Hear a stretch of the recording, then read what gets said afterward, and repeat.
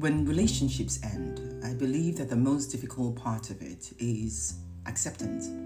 When one party refuses to accept or is so hurt that they are not able to see the best way to move forward. When my relationship ended with my ex, we still had, my son was still a minor, he was a baby, he was under a year old.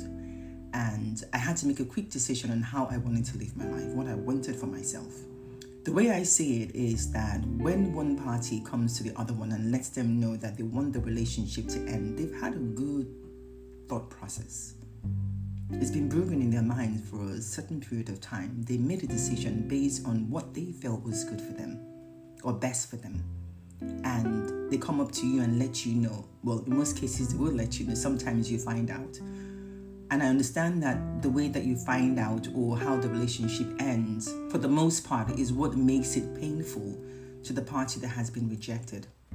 There are people who end relationships by acting out so that the other party will be the one to end it based on the bad behavior they have exhibited. There are people who are bold enough to come to you and lay out the plan on what they think has gone wrong. And if you're intuitive enough, you may agree to a certain extent with that person. Regardless of how the relationship ends, I think most people always forget that the most important thing is how you move forward with your life after that person. Now, granted, sometimes there are relationships that have children or pets or property or money attached to it.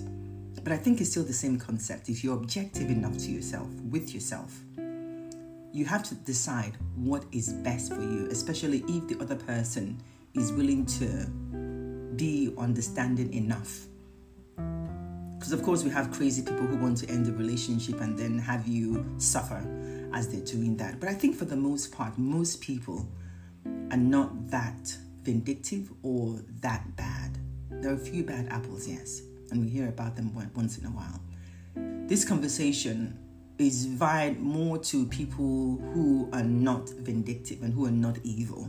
You know what I mean? If you find yourself in a relationship that is about to be shattered, what is the best thing for you moving forward?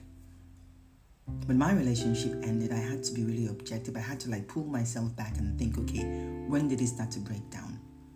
Because what signs were there that I didn't want to see? Because what are the signs that you did see? And when you come to analyze all of this and you have also agreed with the person, well, not necessarily agreed, you have come to analyze all of this and you realize that this person who is breaking up with you is serious, because not only are they breaking up with you, they also have a plan for themselves to move forward.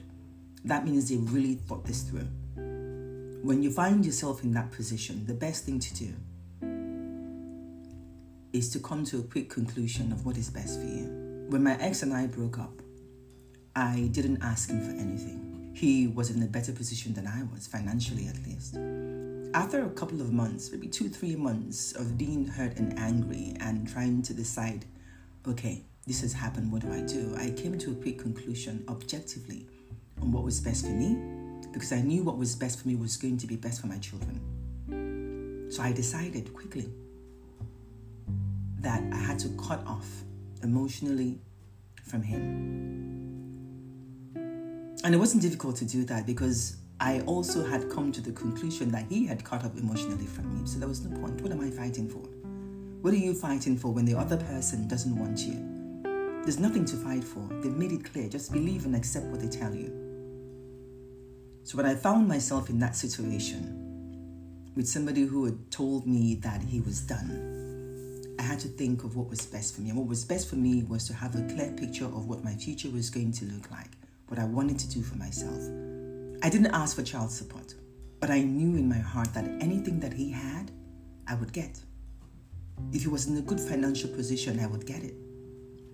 Now, I know that most people will say, well, he's the father of the children. Don't let him get off the hook. He's not off the hook. He's still a father no matter what he does. Now, if you end up with a man who doesn't want to be responsible for his kids, ask yourself this question. Did I make a bad decision? Did I choose the wrong person? Or is he just plain evil? If he's plain evil, you have nothing. There's nothing you can possibly do because that's just his makeup, right? But if you pick the wrong person, if you pick to be with somebody who is so irresponsible, even to his own children, that's on you. Seriously. You made the wrong choice in a human being. Now you have to deal with it. And then you can deal with it, of course, in any way that you choose. But when you pick the right person, but it just didn't work with the right person, be objective. Be reasonable in your demands. The point I'm trying to make here is when you have the right person in your life, regardless of if the relationship works out or doesn't work out, what you find is that you can be cordial, you can be friendly and amicable because there's still some level of respect, regardless of the relationship not working out. With my ex in particular, I can call him up anytime that I want.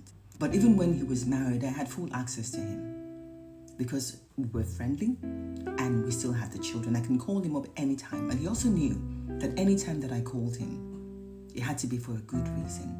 If I called him in the middle of the night, he would pick up his phone because he would know that something had happened because I wasn't unreasonable. I never asked him for a dime, but once in a while I would get something in the mail, something in my account, because he knows where my heart lies. He knows that I'm also as responsible as he is. Now, you're going to think, oh, that's unusual. It's not. It's not unusual. It's unusual for people to talk about them, maybe, but it's not unusual. There are a lot of people in relationships that didn't work out with children that are amicable. What I find is that when people are not amicable, when they're not friendly, and you're emotionally done with a person, the sky is the limit. Emotionally done, however, can mean two different things. That you don't give a damn about the person, if they live or if they die, and you're just moving forward. Or that you're okay with the person just being another human being on the face of this earth, but you're not tied to that person in that way anymore. You're looking forward to other things, and you're going to allow that person to also look forward to their own lives in a different way. When you're emotionally done, there's no jealousy, there's no bitterness, there's no anger. It's almost like you have another friend who just happened to have some kind of tie to you. I'm in that space right now, and most people think it's awkward. It's not awkward. It's freedom. It's the freedom to be in a space with that person and you feel nothing.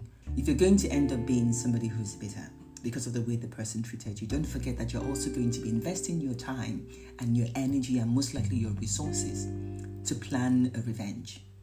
And you better make sure the revenge is worth it. Is a dead relationship worth your energy and your stress? Is a dead relationship worth the pain that you're brewing inside your soul? Is it worth it? I don't think so. Get a life. When it's done, it's done. Just get a life, move forward, be better. Get something better for yourself. Look forward to a better future for yourself. As long as, of course, the person in question is not evil. Anyway, that's what will get things. What do you think? Let's get you talking and thinking just a little bit more.